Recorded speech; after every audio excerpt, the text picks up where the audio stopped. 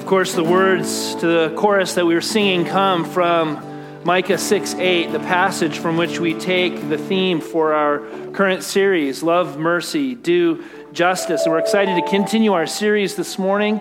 If you're visiting with us, we'd love to have a chance to get to know you better. One of the ways you could help us to do that is to fill out the Connect card in the seat back in front of you. If you want to bring it with you into the lobby after the service is over, you can hand it to me or hand it to Greg or anyone on the worship team or staff. We'd love to give you a small gift as our way of saying thank you for coming out to church today. But most importantly, we'd just love to meet you personally and get a chance to know you better.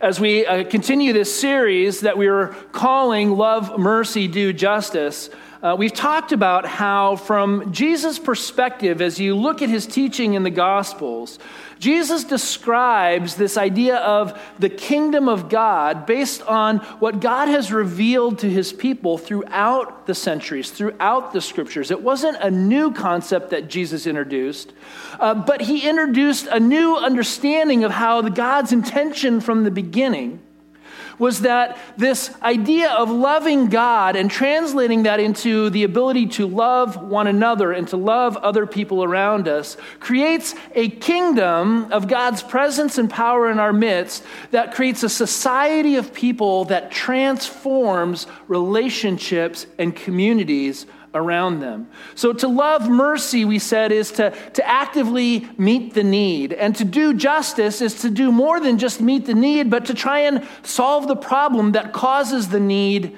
from the beginning. In Jesus' understanding of this kingdom of God idea that he came to preach and that he said should be good news to the world, justice is deeper than simply retribution or punishment. For Jesus, kingdom of God justice is about restoring human beings to relationship with God and to relationship with one another. And we talked about how this Jesus way of living out this Jesus creed, loving God and loving others, is what ultimately allows us to fulfill the biblical idea of justice as a restorative process for human beings. It takes the inequities and the injustices of the world and it begins to make things right again, which we said that's what righteousness in the Bible is. It's to make things right again through the power of unconditional love. Today we're going to look a little deeper into how Jesus suggests that this kingdom of God thing works itself out in the world and therefore in our lives and in our church.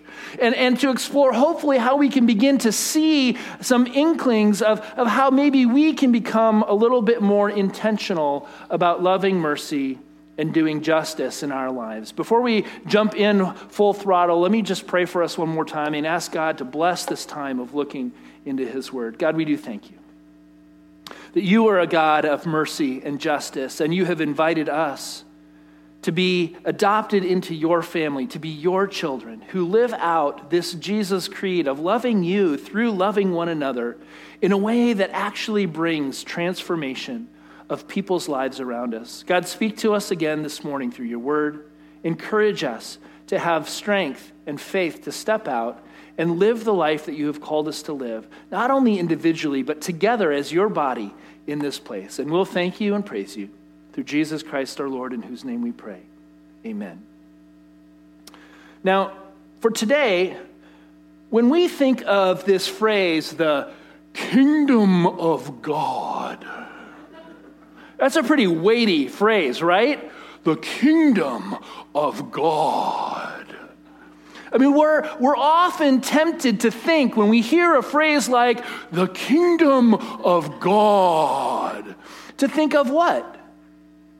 To think of paradise, right? To think of perfection, to think of all things being made new. And when God's kingdom comes on earth, wouldn't we expect that surely all sin is going to be overcome, all brokenness is going to be restored, everything's going to be made right again? We have this perspective that somehow when the kingdom of God comes, we will recover the paradise that once was lost all the way back in Genesis, right? I mean, isn't that part of our expectation when we begin to think about this idea of the kingdom of God. For us this morning, though, I'd like to suggest as we look at the teachings of Jesus, for Jesus, the kingdom of God on earth is often more of a paradox than a paradise. The kingdom of God on earth for Jesus is often more of a paradox than a paradise. See, Jesus often tried to challenge people's preconceived notions and their expectations and their assumptions in order to change their thinking, to open their hearts and their minds to see that maybe God was moving in a new way or in a way that they didn't originally understand. If you think about who Jesus' audience was, those people of Israel back in his day, they knew this dream of the kingdom of God coming to earth, right? This hope that one day Yahweh would be king, he would rule over his people, that everyone would naturally obey the law, the Torah, out of the goodness of their own hearts, that even the Gentiles would come to worship the one true God. In fact, if you look through the Old Testament visions of what it will look like in the end, creation itself will join in, and predator and prey will lay down and take a nap together. I mean, what more could you ask for in paradise, right? But in place of paradise, Jesus offers his listeners a paradox. The kingdom, Jesus said, is not quite like what you might expect. In Matthew 13, verses 31 and 32, he told them a parable. The kingdom of heaven is like a mustard seed, which a man took and planted in his field. Though it is the smallest of all seeds, yet when it grows, it is the largest of garden plants and becomes a tree so that the birds come and perch in its branches. A mustard seed in Jesus' day was considered the smallest of all the seeds. And Jesus says, the kingdom of God is a tiny little seed. What do you do with that? See, the kingdom, Jesus is saying, is not like a tropical island paradise where all your cares are washed away and you never have to go to work again in your life and you can just sit around floating on clouds and eating grapes. That's not what the kingdom of God is about. So what does the mustard seed mean? What do we learn from this parable? The first thing I'd like to suggest is that Jesus is saying the kingdom of God comes in the very ordinary, common experiences and routines and relationships of life. Scott McKnight, in his book, The Jesus Creed, where we're getting inspiration from for our series, again, we're not following the book, but we're keying off of some of his ideas about justice in his book, says that the kingdom is as common as sparrows, as earthy as backyard bushes, as routine as breakfast coffee, and as normal as aging. You see, instead of finding the kingdom of God in the majestic and in the epic and in the famous and in the perfection of life, Jesus sees the kingdom of God coming in simple and often unseen sacrificial acts of love that one person does on behalf of another person in need. And when those seeds are planted, we cannot even imagine how those seeds might germinate and take root and produce something that we never could have planned for or expected because of the presence and the power of God at work in people's lives. See, Jesus sees God's kingdom coming in the often simple and unseen acts of faith and love that seek human restoration and reconciliation in our lives. For Jesus, the kingdom of God is the transforming presence of God in ordinary human beings who live out this Jesus creed of committing to love God by loving other people. Yet our tendency, our proclivity to expect and to actually seek perfection and to plan for paradise it makes us difficult to understand what Jesus is encouraging us and inviting us to do and to experience here. McKnight also says that the Jesus Creed shapes the society of Jesus, the church. When it does, the society of Jesus takes on the look of a basket full of mustard seeds, a big basket full of ordinary acts of sacred love that demonstrate the extraordinary power to transform life. Second thing that I think the mustard seed encourages us encourages us to see and understand is that the mustard seed sprouts in unlikely places. If you think about Jesus' life and ministry, if he's using this as an analogy for his own kingdom, Jesus chose the oddest people to follow him, didn't he? And then he holds these people up as examples of the presence of the kingdom of God. I mean, instead of gathering the top religious leaders and the most influential politicians or the best preachers of the day, Jesus chose 4 unschooled fishermen, a hated tax collector, a woman with a bad reputation, and the list goes on and on, right? McKnight also said, the kingdom of God is not made up of Roman giants and gladiators or the Jewish elite and their entourage, but of ordinary, gritty folk and ragamuffins. Our tendency to search for the perfect in life, for the powerful, for the famous, for the popular, for the pure, for the quintessential experience, our longing for paradise causes us often to miss the fact that then we turn that perfection on ourselves and we expect ourselves to be perfect as well. And so we know that we can't be perfect, and so we close ourselves off to the possibility that we can participate in the kingdom of God because we know that we're nothing great, we're nothing grand, we can't live up to this idea of paradise. How do we bring paradise? We're part of the problem, aren't we? But you see, Jesus comes, and he comes with good news, and he said the kingdom of God comes like a tiny little seed.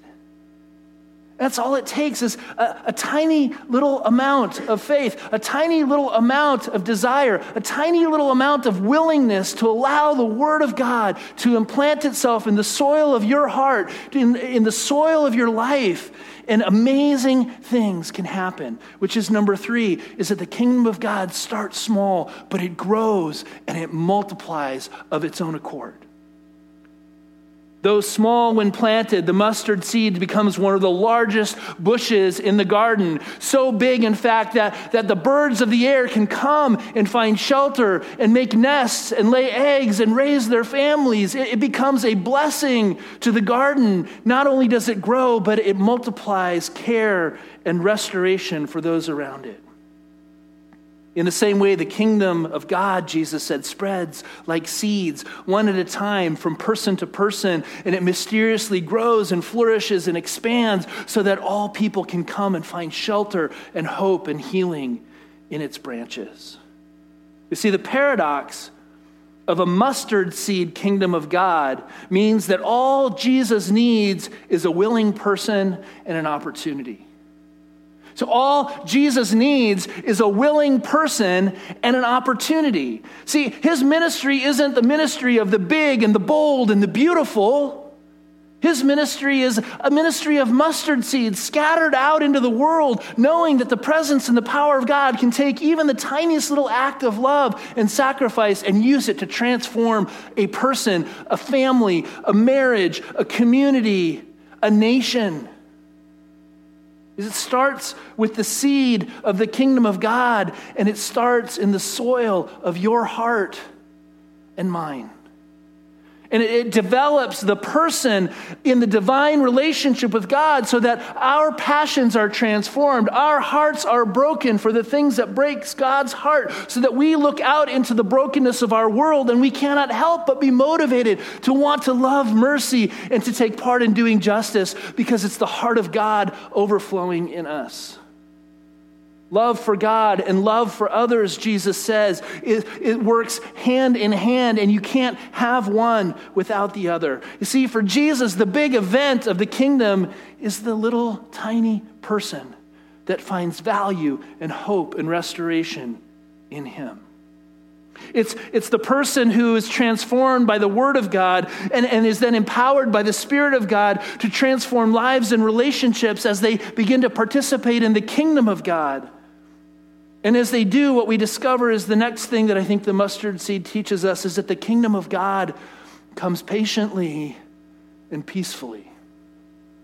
See, in Jesus' world, there was 2 ways that a kingdom could come. It could come patiently and waiting and hoping that something was going to happen, or it could come by force, right?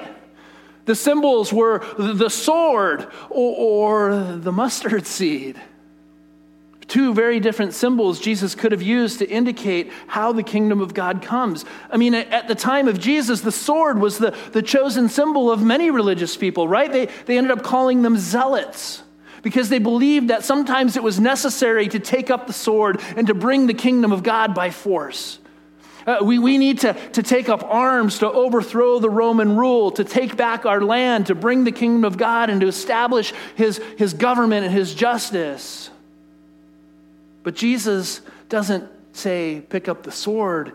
He says, my word is a two-edged sword that will cut through your heart. And he opts for the way of peace against the way of violence. In fact, we know this parable too, right? Jesus said sometimes the weeds and the wheat need to be allowed to coexist together. Because if we try and go in and pull up the weeds, what happens? We might do violence to the wheat, right? And yet conversely, when the weeds and the wheat are allowed to coexist, sometimes the weeds become wheat, if you can imagine that. See, when we plant little mustard seeds of love, when we take little acts of mercy and justice in those opportunities where God brings our awareness, where we can take one simple step and we get a chance to begin to see the kingdom of God take root and grow and expand, and it multiplies, not because of how good or wise or strong we are, but because God takes that gift, he takes that sacrifice, he takes that love, and he multiplies it for his glory and not for ours. As I've been thinking about how do you take this challenging concept of loving mercy and doing justice and transforming the world around us and making it simple and applicable to us, I couldn't help but think back to this time last year when we asked the same question about evangelism. How do you do evangelism in our culture, in our world in the 21st century, right? And we talked about this acronym BLESS. BLESS. And I thought, that acronym, applying it to sharing the good news of Jesus with people, really applies to loving mercy and doing justice as well. If you remember that, the B simply stands for be in prayer. Start by praying. If you see a need, if you sense a problem, be in prayer. Listen with care. We need to be better listeners. We've talked about how acrimonious our culture is and how we're not even really listening to each other. We're just arguing over each other. We need to become good listeners and hear each other's stories and create a safe space for conversation without argumentation. And then third one's my favorite, right? Eat together. Eat together. I mean, just breaking bread and having fellowship and sharing life breaks down so many barriers and opens up new understanding to people that we thought were so different or so challenging, and yet being able to connect in real human ways opens up so many possibilities. Serve one another in love. If we have an opportunity to serve someone, to make a difference, then that often leads to the last opportunity, right, is to share our story as well. And then those are the seeds that we plant that God then takes and God can multiply them for his glory and not for our own. The last thing I'd like to mention about the mustard seed this morning is that Jesus doesn't just talk about mustard seeds for you and me. He was one, right? Jesus is the mustard seed. As a tiny seed goes into the ground and dies, Jesus taught his disciples, and then mysteriously grows into a large plant. So Jesus knew that his body was going to go into the ground, that he was going to the cross, and that he would die as a sacrifice for the sins of the world. But that in dying, his life would germinate in resurrection and soon explode into a worldwide movement of God's people and kingdom on earth. You see, Jesus is the mustard seed in person. Jesus is the kingdom of God in person. If you want to see heaven on earth, Jesus says, look to the mustard seed. If you want to see heaven on earth, Jesus says, look to me, look to my life, look to what I've taught, look to the way I did it. I spent some time growing up in my early teenage years in the city of Chicago.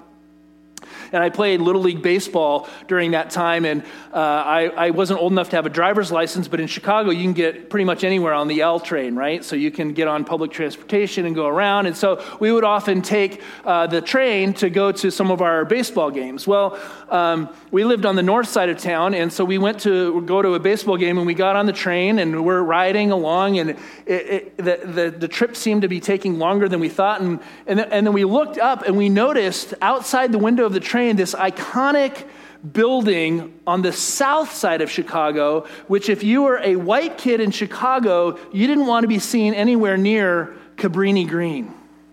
Because this was the low-income housing project, high-crime, challenging place, right? And we thought, oh my gosh, we got on the train going the wrong way, and we were on the wrong side of town. So we got off and got back on and started heading out the other way. Well, in 1993, the Chicago Tribune ran a story about a violent death of a Cabrini Green resident, 13-year-old Brian Dixon.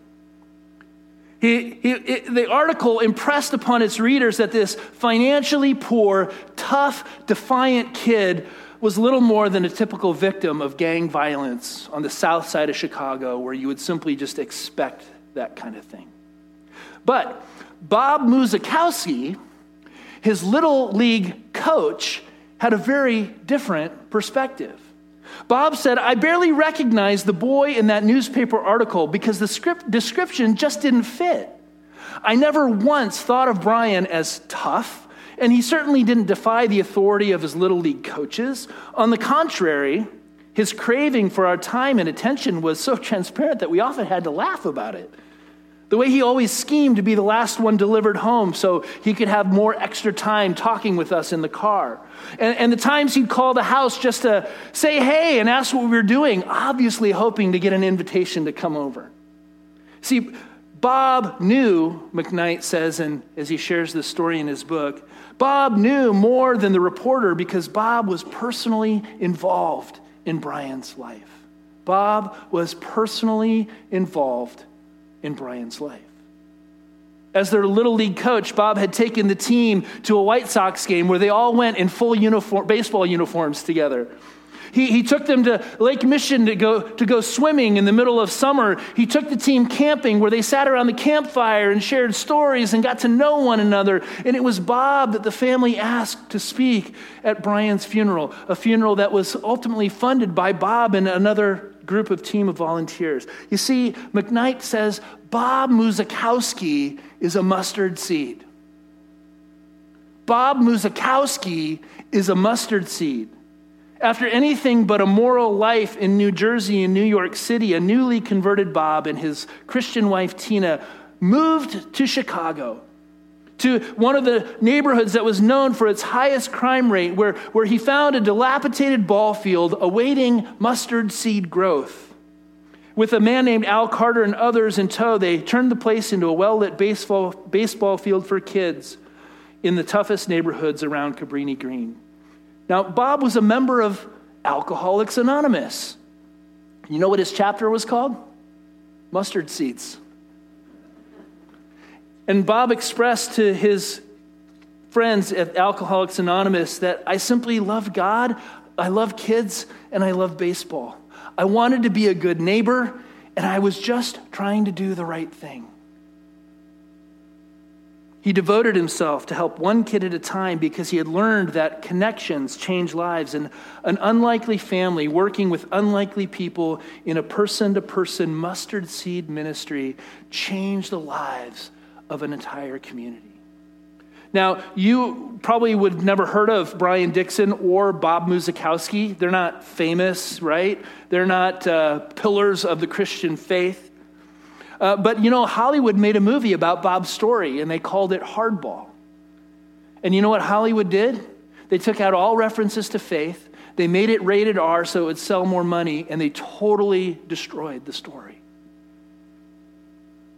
But out of respect for the kids and the volunteers, Bob told the true story of his book, in his book called Safe at Home, the true and inspiring story of Chicago's Field of Dreams. But see, what we learn is that not all of us are going to move to Cabrini Green in Chicago and transform a ball field, but anybody could be a Little League coach, right? Anybody could choose to open their house to a foster kid like the Howards are doing. What another mustard seed ministry that God has blossomed and is growing.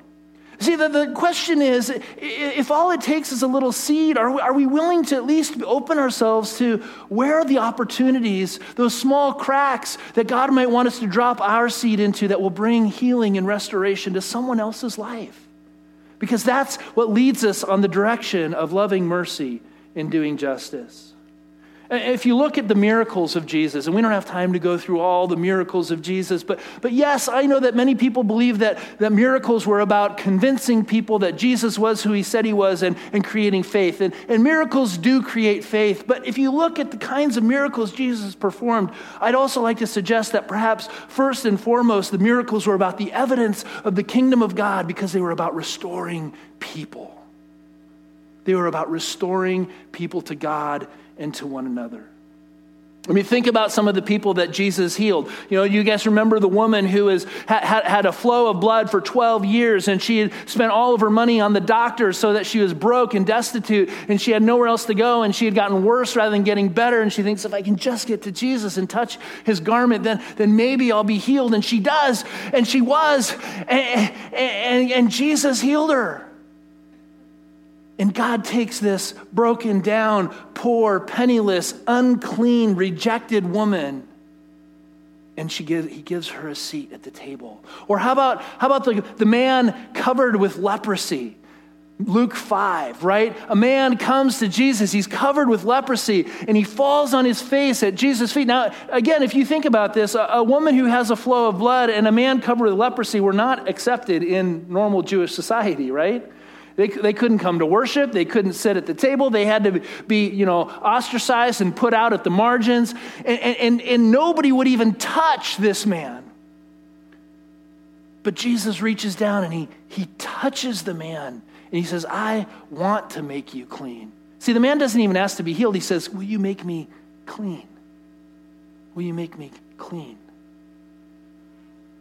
When God's kingdom comes, when God's love overflows, it's not just about creating fairness and justice. It's about restoring people to cleanness, to purity, to relationship in society, to say that you have value, you have worth, and you have a place at the table. To be healed is to be made clean, and to be made clean is to be restored to society. And Jesus' healing reclassifies both of these people in relationship to all those around them. In Jesus' miracles, he's restoring the marginalized to the center of society and reclassifying them as pure and holy in God's eyes. And isn't that what he's done for you and me? Haven't we all been reclassified by Jesus' love? We don't earn our status. We don't earn our class in God's kingdom. It all comes because of God's grace. All of us have fallen short of the glory of God and are redeemed only by his mercy in our lives. The kingdom of God is the society of Jesus' people where the Jesus creed transforms our lives and our relationships with one another. And the good news of the kingdom of God is that Jesus' love welcomes all people to his table, where they can find healing and restoration and a new community that reclassifies everyone under the banner of the King. And we can all find shelter in the branches of his vineyard. McKnight ends this section by saying, anyone today who is committed to the Jesus Creed will be committed to the ministry of restoring human beings to God and to one another. Now we've seen a few glimpses of how we might begin to do that, but I have to confess to you that this is a challenge area for me. And so I have another invitation for you. As I wrap up this morning, at our midwinter conference, our denomination hands out several books every year. And I'd like to make a commitment to you that if you would like to join me in reading 3 books this summer, we'll read a book a month. Each month we'll have a meeting where everybody who's reading the books can come together and we'll just have an open, honest conversation about how we're thinking and feeling. And that's kind of part of my biggest goal for this is to say the church should be a place where we can have a safe and honest conversation, right? And so the first book is really kind of intended to get at that love mercy issue, and it's written by Eugene Cho, and Eugene Cho is the pastor at Quest Church up in Seattle. He's a covenant pastor, and his book is called Overrated, and he asks the challenging question, are we more in love with the idea of changing the world than actually changing the world? Are we really committed to actually loving mercy and doing justice, or do we just like the idea of it? I think this is going to be a good one that will challenge us to examine our hearts and say, what are we really open to considering? The second one is a brand new book out by Dominique Gilliard. And Dominique is a covenant pastor, and he's currently serving as the director of racial righteousness at the National Love, Mercy, Do Justice mission priority at the Covenant Church. And his book is called Rethinking Incarceration, Advocating for Justice that Restores. And basically, he takes a look at the reality of mass incarceration in the United States and uses that as a filter to say, what does our theology of justice look like when we filter our actual justice system through what the Bible says, and what can we learn from that? And so that'll be kind of a doing justice focus in the second month. And the last one, for many of us, might be one of the most challenging. It's written by a non-covenant pastor, but one who serves at a multi-ethnic church in Chicago, Daniel Hill, and it's called White Awake, an honest look at what it means to be white. And we've talked about this here before. Missiologists and sociologists will tell you if you only know your own culture, you know no culture. Right? Because you have to understand how your culture is different from another culture to really understand what your culture is, because otherwise it's just like the air you breathe. It's like the water that you swim in. And so this is written just a personal journey of one pastor's experience of recognizing how do we understand what our culture is, and how do we value people's differences in culture and understand that God's kingdom is inclusive of all cultures. And so maybe as we learn how to walk humbly with our God, learning about how our culture impacts our view of Christianity and our view of one another might be a possible one for you to read. So, June, July, August, and we'll have a meeting each month. There's a sign-up sheet out at the Welcome Center. If you would like to consider, you're not even committing to it. I'll put your name on the list. We'll give you information as we're moving forward. We'll either give you the link on Amazon where you can get the books, or we could buy a gaggle of them, have them for people as well.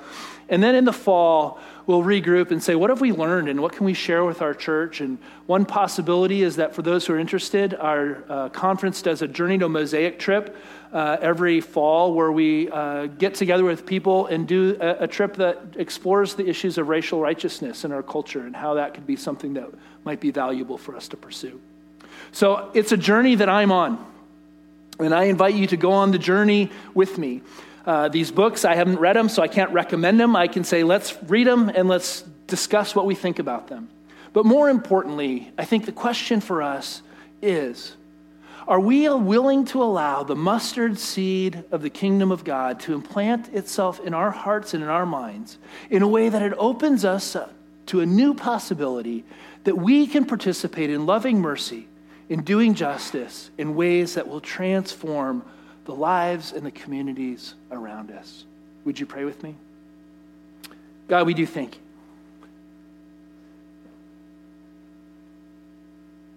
that your son Jesus was that seed that went into the earth in order to produce a whole new experience of life for us.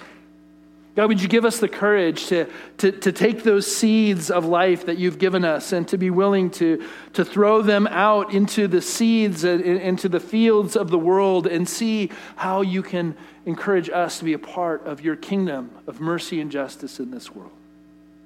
God, weave us together as a faith community. Give us the courage to dialogue and to talk with one another, to learn from each other's stories, and to hear how we can be a part of demonstrating the presence and the power of the kingdom of God at work in the world now, because we see the healing and the restoration that can happen when we learn how to love God and love one another well. And we will give you the praise and the glory for the way you manifest yourselves in our lives. We ask this in Jesus' name.